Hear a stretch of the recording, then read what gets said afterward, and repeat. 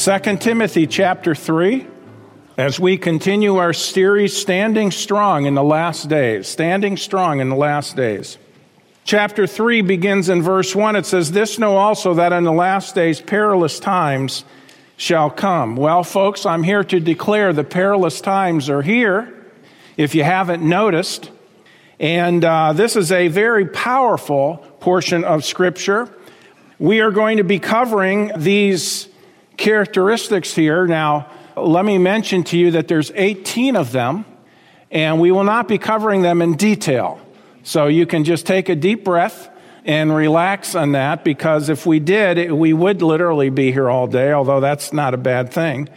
But it says in verse 1, "This know also that in the last days perilous times will come." The word perilous, it means hard. Hard times would come, difficult times. Fierce is one way it's translated in the Bible. Fierce days will come. Violent days will come. Dangerous times will come. And so we're looking first today, we're looking at what we are facing in the days in which we live. Overall, it is saying that the last days will be days, now listen carefully. If you get this, you'll understand all the rest. The last days will be days of rebellion towards God. That is the general overall theme. The last days will be days of rebellion towards God, and as a result of that, the days are perilous.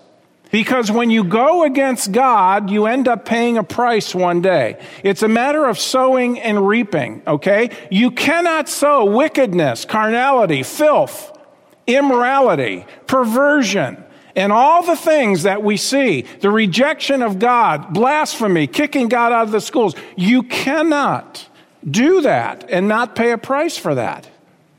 If people think, well, we can do this. See, we get blinded by our pride, but I'm getting ahead of myself. Overall, it is saying that the last days will be days of rebellion. It will be an unraveling of the world around us, of humanity. And by the way, also of many churches. This is what apostasy is. We are on a path of self-destruction. This is clear by even looking at our nation. Again, what have we done? A mother walks into a kitchen and the kids have had free reign of the kitchen. And there's stuff everywhere. And what does she scream? What have you done? You know what, folks? Look at our nation and let's step back for a second. What have we done? What has happened, not only to our nation, but really the world in which we live? It's a path of self-destruction. This is clear by even looking at the things around us. We've forsaken our biblical roots as a nation. We've asked God to leave the public schools. You wonder why we have the problems we do? When basically it's like, you're not welcome here. Praying to you is not welcome here. The reading of Scripture is not welcome here. We've actually not only asked God to leave, but we've actually turned against the Bible in many ways. I'm talking about not, well, let's make room for other ideas. No, we had our time of that. We've gone past that now to the extreme, to where now it's getting to where it's anti-Christian, anti-Bible, anti-biblical values. The principles of Scripture are being mocked and rejected more and more. And not surprisingly, we are seeing the fruits of that rebellion. In Matthew chapter 8 and verse 28, this idea of perilous times, it says in verse 28, "And when he was come, Jesus, to the other side into the country of the Gergesenes, there met him two possessed with devils," or demons, "coming out of the tombs, exceeding fierce, so that no man might pass by that way." That word fierce, describing these demon-possessed men, is the exact same word for perilous that we find in 2 Timothy 3. Folks, it's not a stretch to say the days in which we are living are demonic. They are demonic and they are fierce. People today are literally, when I say literally, I'm not exaggerating that. People today are literally being scared to death. They are dying for fear. They are so fearful that they are having heart attacks And you look at the different things going on, even within the last year, COVID-19, something that people can't see. There are still people. Now, I understand it if you're not saved, being petrified of COVID-19. I can understand that, but if you're saved, you should not be petrified by such a thing. Why are you afraid of that? So, well, I might get it. I might die. Let me ask you again. Are you a Christian? Oh, yeah. Then why are you afraid of that? Why are you afraid of that? Now, no one wants to get sick. I get that. No one wants to be in the hospital. No one wants to have things wrong with you even after you, quote unquote, recover. We have some in our church who got COVID-19, still having issues with the results of that. I get that. I appreciate that. But I'll tell you what, the ones who are not afraid to die because they have eternal life. And if you don't believe me, you can talk to them about it. But they're scared. COVID-19, riots. Can you imagine we would ever face a time in our nation when a couple completely innocent of any crime, their lives were in danger. There were rebels knocking down the gates of their house, so they came outside with weapons, and they are the ones being prosecuted for protecting their lives. It's craziness. And I could give you example after example. So we see COVID-19, we see the riots, we see the upheavals in government, we see the abandoning of our Constitution, increased corruption in government, weaponizing government to go after the people, the cancel culture, censorship, the incredible force and power of big tech that we're seeing, false teaching in the church. These are perilous days in which we live. No wonder Jesus said the last days in Luke 21, it says men's hearts failing them for fear. Yes, we're there. Now, I know we're not in the tribulation period, but it's moving that way, isn't it? Now, what makes these days so perilous? Well, there's 18 characteristics in verse 2. It says, "For men shall be lovers of their own selves, covetous, boasters, proud, blasphemers, disobedient to parents, unthankful, unholy." Okay? The first thing mentioned, don't you think it is amazing that the first thing mentioned here is narcissism?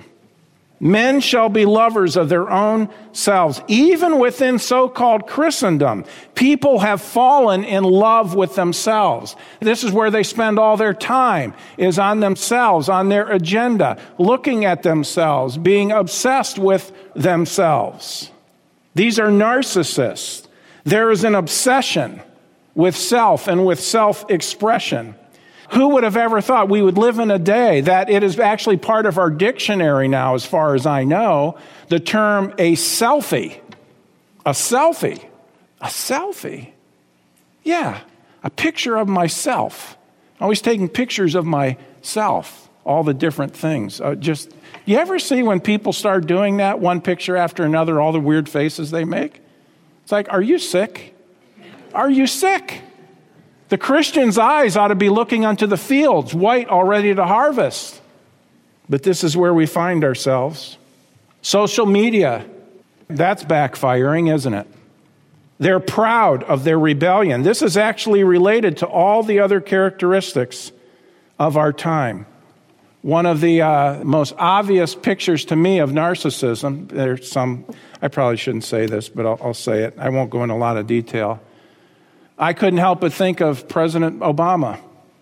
Did you notice when he was in office, nothing was ever his fault? Did you ever notice that? Nothing was ever his fault. It was always somebody else. He was fine. It was always, or if somebody disagreed with him, it was a personal thing. This is a sick time in which we live, folks. Lovers of their own selves. And by the way, that right there will destroy you, because that's not the way God intended us to live. Second one, covetous. This literally is talking about a money lover, okay? The Bible says the love of money is a root of all kinds of evil. Loving money, okay? Thinking that there is... I got news for you. We better quit loving money, because a day's coming when it's all going to be taken away and there's going to be a one-world system. Boasters, braggers. People are always talking about themselves, braggers. Blasphemers, this is an interesting one. A blasphemer is one who speaks out against God and his word. Listen, yes, this is talking about here, chapter 3, society, but it's also talking about in the church. Did you know that? There's going to be problems with these problems in the church. Blasphemer, one who speaks out against God and his word. Even the pulpits today are full of people who supposedly stand for God and yet are speaking things contrary to the message of the word of God. This is even seen in the flood of Bible translations over the last 75 years. Now listen, we don't believe that the translators of the King James were inspired like the writers of Scripture. We use the King James. I know I have brothers and people I fellowship with, they don't use the King James. I'm not going there on that, but I am saying this, friend, the more translations you have, the weaker it becomes, the more confusion comes in. And when everybody keeps and I can't remember the name of it, there's a new one that just came out recently. I can't keep all the names straight. Okay, this one is I know what it was. It's the new update to the New American Standard. This is the third version of the New American Standard. Always supposedly the most accurate. Okay, now it's more readable, more accurate, so on and so forth. What about the first one? Hey, if the scholars are so competent, why do they have to keep redoing it? Do words change that much in 30, 40, 50 years? You might say, well, some words do. Yeah, but is that a reason to change the Word of God? How do you know? There are so many changes that have taken place with the Bibles today. You don't even know is that word actually behind the text? A lot of it, by the way, today is not. Did you know that? Through paraphrase, through dynamic equivalency and translation, what you are reading in a lot of your modern Bibles, you don't even know if there's an actual word in the originals to back up the word you're reading. Because there's so much added. There's so much filler that is added. And by the way, I challenge you to check it out and find out and do a little deeper study on this, and you'll see exactly what I'm saying. We use the King James in our church, okay? Does that say there's no value in some of the other ones that are accurate as far as translating the text itself? No, I'm not saying that. That's not what I'm saying. I am just saying we are using one that has been tried and proven for over 400 years. Nothing's ever even come close. But here's what's happening. You know, this is a recent move. Now, it all goes back to Genesis when the devil said, hath God said. Do we understand that? Questioning the word of God. But here's a new movement that's going on, the redefinition of inerrancy. Inerrancy, that the Bible is inerrant, that the Bible is a perfect book, okay? And that the text is perfect, inspired by God. People now are saying inerrancy means that God inspired the thoughts of the writers, but not the specific words. So just the thoughts. God inspired their thoughts, but he left it up to the writers to use whatever words they wanted to put down the text. Listen to me. That's satanic. That's satanic. That is not what inerrancy means, but that is what's being propagated today. By the way, a lot of your Bible colleges are drifting towards this now. The more you change it, the less anyone knows what it actually says, and that's exactly where the devil wants us to be. Many times God's message is actually perverted today and twisted in the pulpits. Not just in the translations, but in the pulpits. Let me give you an example. Works for salvation. Most churches teach that you can earn your way, that to some extent, your good works are necessary to getting you to heaven. That's not what the Bible says. The Bible says heaven is a perfect place. You have to be 100% sinless to get into heaven. Do we understand that's a pretty high standard, right? No sin. Well, the Bible says we've all sinned. Now, if that's true, then nobody qualifies on getting into heaven. You might say, well, I will do good works. Being good is not the same as being perfect. You have to have God's very own righteousness to get into heaven. No one has it. Therefore, no one qualifies. And no one in themselves can earn their way to heaven. That's why it says what it does in Ephesians chapter 2, verses 8 and 9.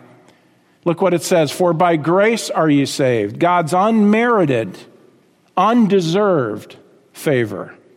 For by grace are you saved through faith in Jesus Christ. And that not of yourselves. You're not saved of yourselves. Salvation, being saved, it is the gift of God. Now let's stop there for a minute. A gift is free. Somebody paid the price, but they offer it to somebody else as a gift. Jesus Christ paid the price on the cross, and he offers eternal life as a gift to the world if they will put their faith in him that he's paid for their sin. Look up here. Let me explain it to you this way. This represents you and me, and my wallet represents their sin. We're all sinners, as I've mentioned. God says our sin must be paid for. God loves us, yes, but he's also a holy God. He's loving, but he's also holy. He cannot let even one sin into heaven. You have to be sinless to get into heaven. And God says, because you've sinned, there's a penalty, there's punishment that goes with that. The wages of sin being death. Not only physical death, but separation from God forever. The word death, by the way, doesn't mean you cease to exist. It means separation. When you talk about physical death, it is the soul or the person being separated from their body. When you talk about spiritual death, it's that person being separated from God for all eternity. That's what it's talking about. God says the wages of sin is death. If we die with our sin, not taken care of, we will have to die and spend forever separated from God in hell. Religion comes along and says, well, behave, be good, follow Christ, be obedient, keep the commandments. Give your life, change your life, all these different things. Trying to fix yourself by good works. I'll behave, I'll be good, I'll stop this habit, I'll start a new one, or all these different things. God says no. Look at verse 9. It says, not of works, lest any man should boast. You cannot get to heaven by your good works. And that is why Jesus came. This hand representing the Lord Jesus Christ, God in the flesh, the sinless Son of God. He came to die and pay for our sin so we don't have to. He died on the cross. He took our sin upon himself. He made the payment. He was buried. He rose again 3 days later. And the Bible says if you will put your faith in him, your trust in him, that he did that for you, he will save you. By his grace, he'll give you everlasting life. The moment you trust Christ, your sins are taken away, and he gives you eternal life. You go to heaven on what he's done. You don't go to heaven on what you do. You'll never make it.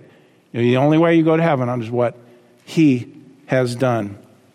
Here's the perversion comes in, though, in the pulpits today. Blasphemy. When Jesus died on the cross, what did Jesus say, by the way? He said, it is finished, paid in full. That's what it means, paid in full. Religion comes along and says, well, it's important what he did, but that's not all. You also have to live a faithful life.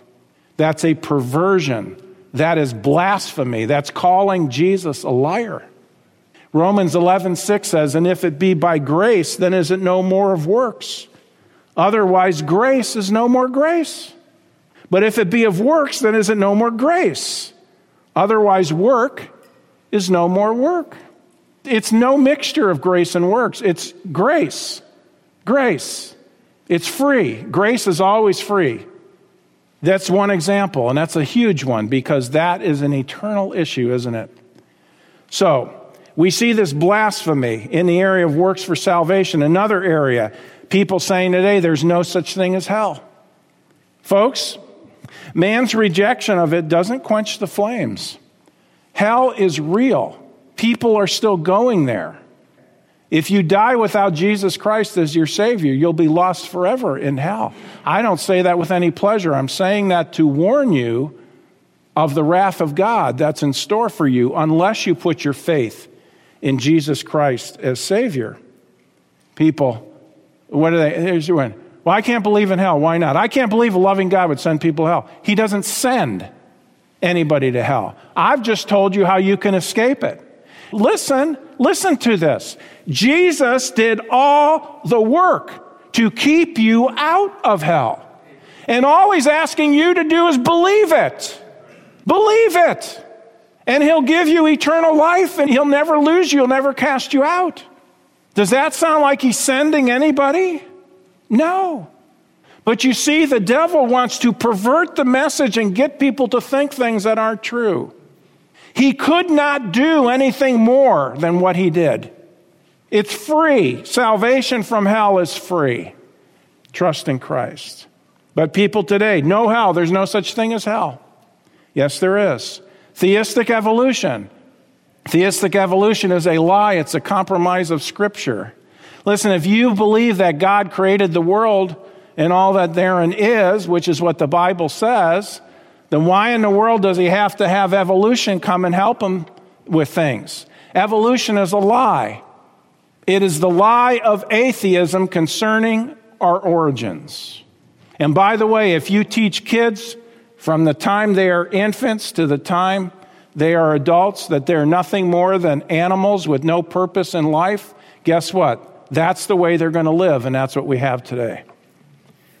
Here's another one. You say, oh, don't say this one. Well, it has to be said because it's a perversion. It's blasphemy. Women preachers, I'm sorry. Women preachers, the Bible could not be clearer. Women have no place in the pulpits, okay? Can they teach other women? Yes. Can they teach children? Yes. Can they teach men? No. And you know what the sad thing is? You have men going to women's seminars. Friend, can't you get the teaching of God's word in your church? Where are the men that women are filling the pulpits? It ought not be. It's a perversion of the word of God. I know that's not popular, but the Bible is clear. You will not find one verse in the Bible that supports women preachers, women preaching to men. Not one. Here's another one, Christianized humanism or human potential. I think of people like Joel Osteen and some like that, the positive confession movement. Well, if you just say it and you think it enough and you say it enough, it'll become a reality. That is make-believe. That's not what the Bible teaches. Look at the life of the Apostle Paul, one of the most spiritual men who ever lived, and his life was full of hardship. Full of hardship. See, these are all lies today. So-called alternative lifestyles, which are nothing more than a perversion of God's creation and design. Need I say more? You know what I'm talking about. Let's move on. Back to 2 Timothy chapter 3. Disobedient to parents. Because parents have their minds elsewhere today and not training their children properly, their children are growing up to be rebels. Not only are the parents at fault for not doing it God's way, and by the way, we have an entire series on the internet. I think it's God, Your Family, and You, if I'm not mistaken. Is that correct, Jeff? It's a family series.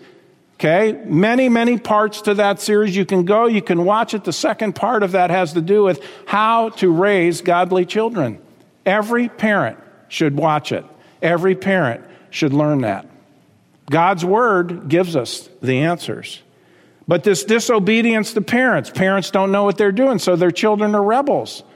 And if they were raised that way, they think, well, that's just the way kids are.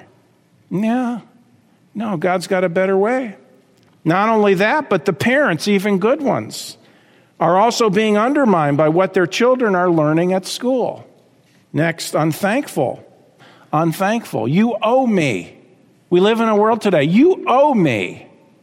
Parents, teach your children to be thankful. Teach them to be thankful. It's very important. Teach them that no one owes them anything. Unholy. The idea of wicked, the opposite of godly. Verse 3, without natural affection, truce breakers, false accusers, incontinent, fierce, despisers of those that are good. Without natural affection, this is the idea of being hard-hearted. Being hard-hearted. No normal love towards people. Ruthless killing would fit in here. Attacking. People walking down the street, attacking them for no other reason than just to inflict pain and hurt an individual. We see that on the streets of America. Think of abortion. Dictators. Number 9, truce breakers. This literally means unappeasable, unyielding. It's the idea of being unwilling to reconcile with others. False accusers, slanderers, okay? Our country and churches are infested with slander. Infested. And the internet has given them a tool. It's like a shotgun to take things. Somebody gets disgruntled in a church and they leave the church and they go out to Facebook or to Twitter or one of these other apps and they start bad-mouthing and blasting that church. And people immediately jump on with them and start attacking.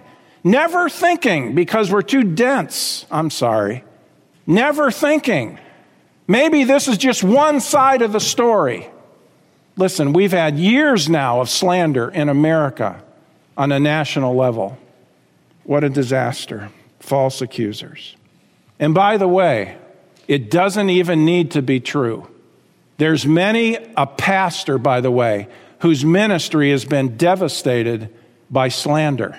See, all you need to do, now I know some of it is true in some cases, and it does happen, and that needs to be called out. But many times things are said or done, and it's not true, and yet once you put the thought in someone's mind of some evil thing, it's hard for people to shake it. Slander destroys lives. Incontinent, it means no power to control oneself. People who are out of control. Number 12, fierce. Interesting word. It means savage. The last days would be days when people would be savage. Is there any other description for many of the videos and TV programs today and also video games that are out there? The blood and the guts and the hacking and the corruption and the evil. You look at any online service, what is being offered, and this stuff is horrific. You even go into, when you could go into McDonald's and you'd see a red box thing or whatever they are there, and you see these are the choices McDonald's is offering, and you see all these evil things and all these people and these creatures that are demonic looking, savage. It's where we're at. And then these games are lived out, or these programs are lived out. What about abortion? Talking about fierce or savage. Over 30 million babies have been slaughtered since 1973 in the United States of America. 30 million babies. Is there forgiveness? Yes, there's forgiveness. But friend, you must come to Christ to get the forgiveness. 30 million. Can I say this? This is reason enough for God to bring America to its knees in judgment. Our former president tried to do some things about this. Our new president gets in and he just turns it right around and is promoting it. Let me tell you, you shake your fist in God's face, he's only going to allow it for so long. And he is going to judge, and he's going to judge this country. We are not exempt from the judgment of God. Well, America's the apple of God's eye. No, that's not what the Bible says. That's a perversion of the truth. Israel is the apple of God's eye. Number 13, despisers of those that are good. The day will come when those who do good will be hated, and those who do evil will be loved and embraced. Is that not exactly where we find ourselves today? Isaiah 5:20, woe unto them that call evil good and good evil, that put darkness for light and light for darkness, that put bitter for sweet and sweet for bitter. There's a pastor in California right now. I don't know how it's developed, but I know as of late last week, this pastor, because his church is open in the area where he is in California, not all the churches are facing this, but his church is, because his church is open, he's doing nothing wrong but standing on the Constitution of the United States, the First Amendment. And he is facing over $1 million in fines and being threatened with jail time. Because his church is open, I'm speechless. I can't hardly believe it, but it's happening in a country near you. 2 Timothy 3:4, traitors, heady, high-minded, lovers of pleasure more than lovers of God. Traitors, surrendering yourself to the world system around you, not being loyal to Christ, not being loyal to one another. If me turning my back against you is going to forward my desires and wills and agendas and plans, I'll do it. I'll just forget about you. Traitor. And you know what? Believers are doing that with the truth of God's word too. Traitors. We're afraid to stand up because we might be persecuted. That's called a traitor. That's called a traitor. Verse 12, by the way, makes that clear. Heady means reckless or headstrong. Of course, that's driven, by pride. High-minded, the same idea, proud. That's an interesting word, high-minded. You know what the word literally means? It means enveloped in smoke. Your head is in a cloud. You're so clouded by your own pride, you can't even think straight. Number 17, lovers of pleasures more than lovers of God. I can't think of anything else that would be a more vivid picture of this than the attitude where sports have been, at least in the past, and maybe it'll go that way again in the future, in our country, even within the body of Christ. Where were you on Sunday? Well, there was a big game. We went to the game. Friend, you can call this legalism if you want, but that is wrong. When you put the things of this world before the things of God, that is wrong. That is wrong. Lovers of pleasure more than lovers of God. Oh, I can't wait for the spring and the ice melts and all that, where we can spend our weekends up on the lake. Your weekends up on the lake. What about local church? Well, I need a break. Well, I sure am glad not everybody thinks like that. Because let me tell you, friends, the more we think that way, it's going to come a day when the doors of this church would be closed. And there won't be this church anymore. Well, I'll just find another one. Good luck. Good luck. Lovers of pleasure more than lovers of God. We need to be really careful, folks. 2 Timothy 3:5, having a form of godliness but denying the power thereof. I can't help but think of the church at Laodicea. They had the talk, but they did not have the walk. Having a form, the appearance of godliness, denying, it means to contradict. To contradict. They want you to think they're godly, but really don't want to have anything to do with godliness. This is believers who are truly not godly but pretend, but obviously it could also be false believers or people who really aren't saved because they never trusted Jesus Christ. They're just going through the motions. They're religious, but they're lost. They use Christianity for their own gain. There are people that do that. So what are we to do about it now that everybody's depressed? Well, the Bible's clear. The first thing to do, it's right in the text. In verse 5. From such do what? Turn away. Don't run with people who are like this. Don't run with people who are like this. Let's go to the higher standard of walking with Jesus Christ and the blessings.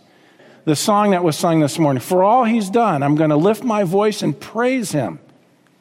All the benefits, all the blessings. What shall I render unto the Lord for all his benefits towards me? That's where our minds ought to be. We ought to be loving, falling in love with the Lord Jesus Christ more and more. So what are we to do? Number one, avoid them. It means to turn away, to separate. This does not mean that we cease to try to reach people with the gospel. But we do not partner with those who want to do evil, whether moral or doctrinal. We do not partner with them. We don't run with them. 2 Corinthians 6:14, be not unequally yoked together with unbelievers. For what fellowship hath righteousness with unrighteousness, and what communion hath light with darkness? 2 Timothy 3, verse 6, for of this sort are they which creep into houses and lead captive silly women, laden with sins, led away with diverse lusts. The word silly, it doesn't mean, somebody says something that's kind of weird or off the wall. Oh, you're silly. No, it doesn't mean that. It means weak or unstable. Weak or unstable. They are led around by their emotions is really what I think it's talking about. Verse 7, ever learning and never able to come to the knowledge of the truth. By the way, this is particularly characteristics of exactly what the cults do. Those in the cults, they love to visit homes during the week Who's home during the week? Now, it isn't always this way. I understand. You're stereotyping women. Women are in the workplace today. Oh, be quiet. I know that. I don't live in a cave. We've got people who work. We've got women who work at our church. Yeah. Okay. That's not the point. The point, though, is the picture here is very, very clear. Okay? They go around and false teachers and those who are corrupt and perverse, they go around and they try to gain an advantage some way, to get in and to influence. People like the Mormons, okay? They come in and they present this thing, oh, we're such a family-oriented branch of Christianity. They're not Christians. They're not Christians, folks. They don't believe Jesus is God, co-equal with the Father. They believe in works for salvation. They're not Christians, but they'll come in and they'll say, oh, we've got this beautiful plan for your family. Don't you want a good family? Don't you want your kids to be respectful and sharp and kind and polite and all that? Yeah. Well, sure, we want that. Well, you know what? That's what we're about. We're family-oriented. Come on, get involved. Did you get the picture? But in reality, it can be any false teaching. There is something seductive about false teaching. Why? Because it appeals to our pride, our intellect, and in this case, I believe in verse 6, the emotions. The emotions. I know something you don't. You ever met somebody like that who's in a different cult or false religion? I know something you don't. Now, the Calvinists, not all of them are this way, but there's a lot of arrogance in Calvinism. I know something you don't. Years ago, we had an element of Calvinists, a number of them started coming to our church because their church folded. So they started coming to our church, and that was the mentality. We know something you don't know. Well, I'll tell you what you know, I don't want to know it. Or here's a mystical truth that will unlock the keys to success in your life. You need to know this thing. This is the answer to everything, all the issues of your life. Listen, folks, if you build your theology by what you find on the internet, you are asking for serious trouble. There are many, many, many false teachers out there. I know there are some who have the truth. Praise God for them. And we want to be part of that. But there are so many that don't have the truth, that are leading people astray. That's why you need a local church where you can come and you can learn the Bible verse by verse. And if you have questions, you can come ask and get your questions answered. Well, I'll email this faraway church. Yeah, and if they don't like what you emailed them, they just ignore the email. What am I going to do? Go lock myself in my office? No, I don't mind questions. I'm glad. I welcome questions. Why? We have nothing to hide. That's why. Nothing to hide. Our church doesn't have anything to hide. 2 Timothy 4:3, what does it tell us about these days? For the time will come when they will not endure sound doctrine, but after their own lust they shall heap to themselves teachers having itching ears, that shall turn away their ears from the truth and shall be turned unto fables.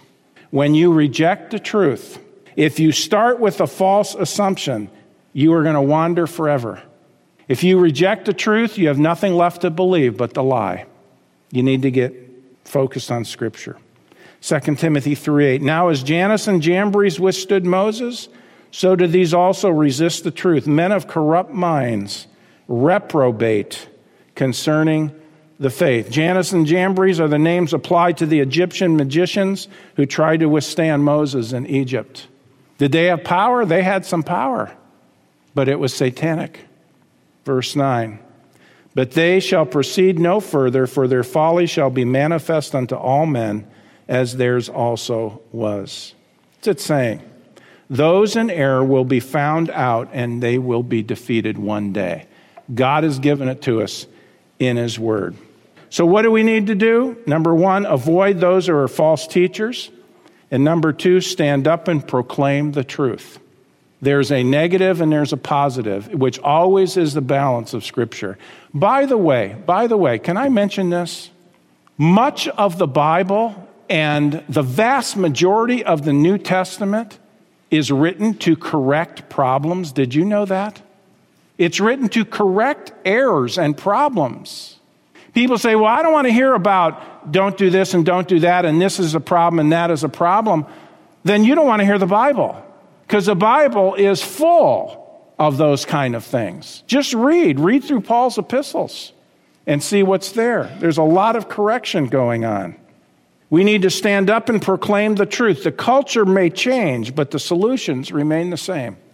2 Timothy 3 and verse 14 says, "But continue thou in the things that thou hast learned and been assured of, knowing of whom thou hast learned them, and that from a child thou hast known the Holy Scriptures." We'll cover these next week, but I wanted to give you that preview. Here's where we come down today. Here's where we land. If you happen to be here today and you've never put your faith in Jesus Christ as your Savior, He is the only hope. He is the only solution. He is the only answer. I love what Andy talked about. The term Christian is a biblical name. It's found in Scripture. The disciples were first called Christians, talks about. By the way, they weren't called Baptists. They're called Christians. Do you get it? The Baptists came later. I know some Baptists hate me saying that, but that is what the Bible says. Here's the point. The key is that you're a true Christian as far as what the Bible says. Not just, religion's not going to save you. The only thing that saves you is Jesus Christ. That's how you become a Christian. Share one verse with you, 1 John chapter 5 and verse 13, and it says this: "These things have I written unto you that believe on the name of the Son of God, that you may know that you have eternal life." You can know that you have eternal life. How can you know you're going to heaven? If you will put your faith in Jesus Christ and Him alone as your Savior. The Bible is clear. He is the Savior. He did all the work. He paid for your sin. He rose from the grave. And all He's asking you to do is put your faith in Him, and He will save you. And not only that, you can know that you have eternal life. Why? Because God can't lie, and He's given it to you in writing. It's a written guarantee. So if you've never trusted Christ, would you do it today? Well, friends, that concludes this edition of Voice of Assurance. Thanks so much for listening, and would you share this ministry with a friend? To contact us or learn more about our ministry, please visit www.northlandchurch.com. Your prayers and support for this ministry are greatly appreciated. Thank you so much, and God bless you.